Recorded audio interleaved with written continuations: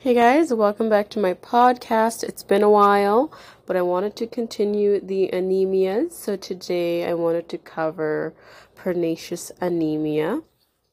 So just a general overview. Basically, it is an autoimmune condition that affects the absorption of vitamin B12, which then creates a deficiency that results in a decreased red blood cell production.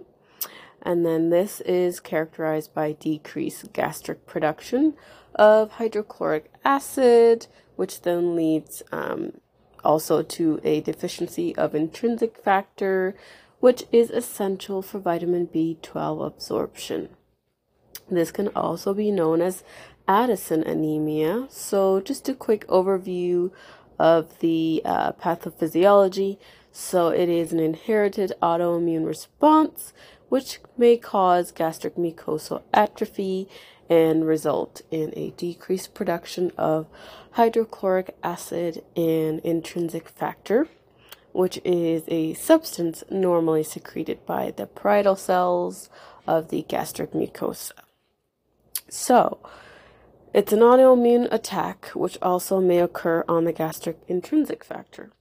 So the intrinsic factor deficiency impairs vitamin B12 absorbencies in the terminal ileum of the GI tract, and the B12 deficiency inhibits the growth of all cells, but particularly the red blood cells, which then leads to insufficient and deformed red blood cells with poor oxygen carrying capacity.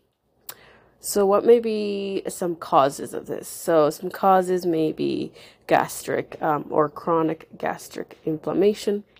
It could also be atrophic gastric mucosa. It could be small bowel disease.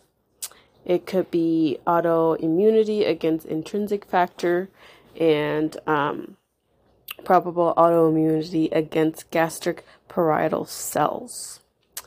It could also be a genetic predisposition for the individual, secondary pernicious anemia, which may result from parietal cells being removed from the stomach. So risk factors, intestinal disease such as celiac disease, vegan diet could also be a risk factor. Certain medications such as antibiotics can be a risk factor. Autoimmune disease that involves the endocrine gland, such as type 1 diabetes, could be a risk factor. A thyroid disorder could be a risk factor. If somebody has a tapeworm infection, that could be a risk factor.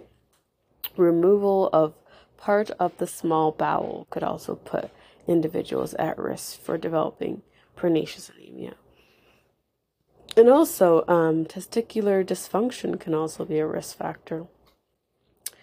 So the incidence of this, so pernicious anemia is common in Northern Europeans of fair complexion. This type of anemia is rare in Blacks and Asians.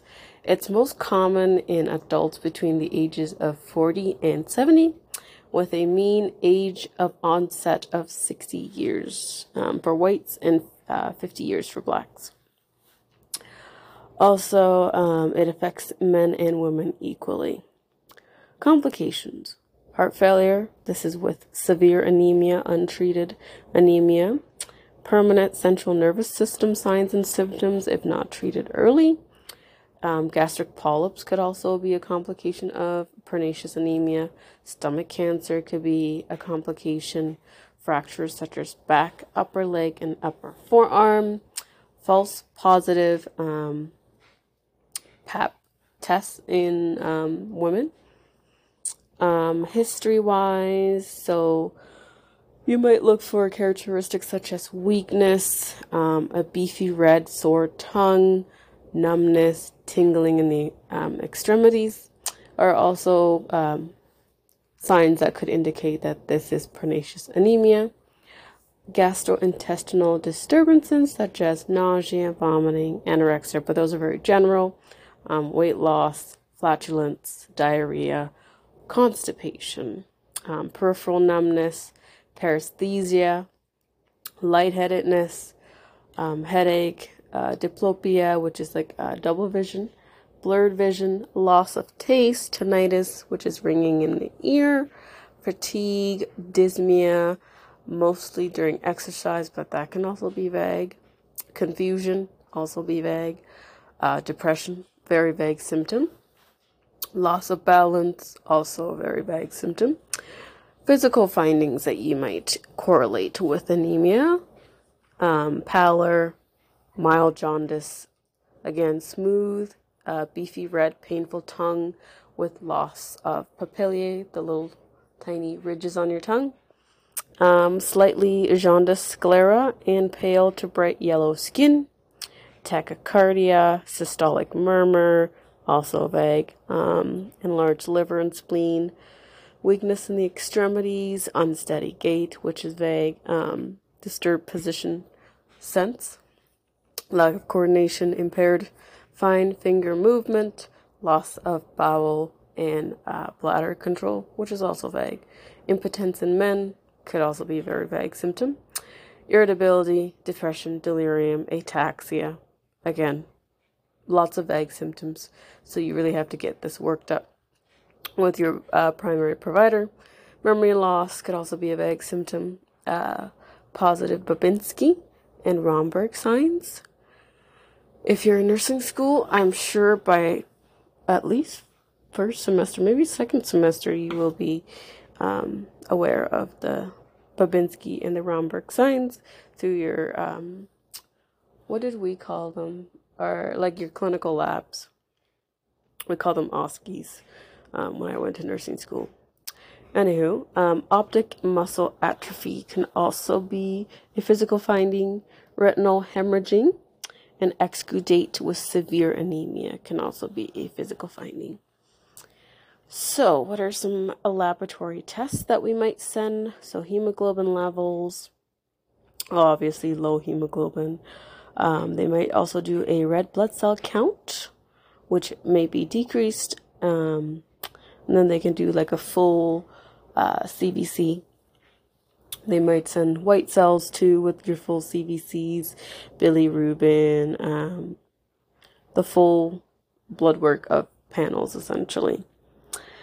Procedures and diagnostics that they can do are bone marrow aspiration and biopsy, which can reveal erythroid hyperplasia with increased numbers of megaloblasts, but few normally developing red blood cells.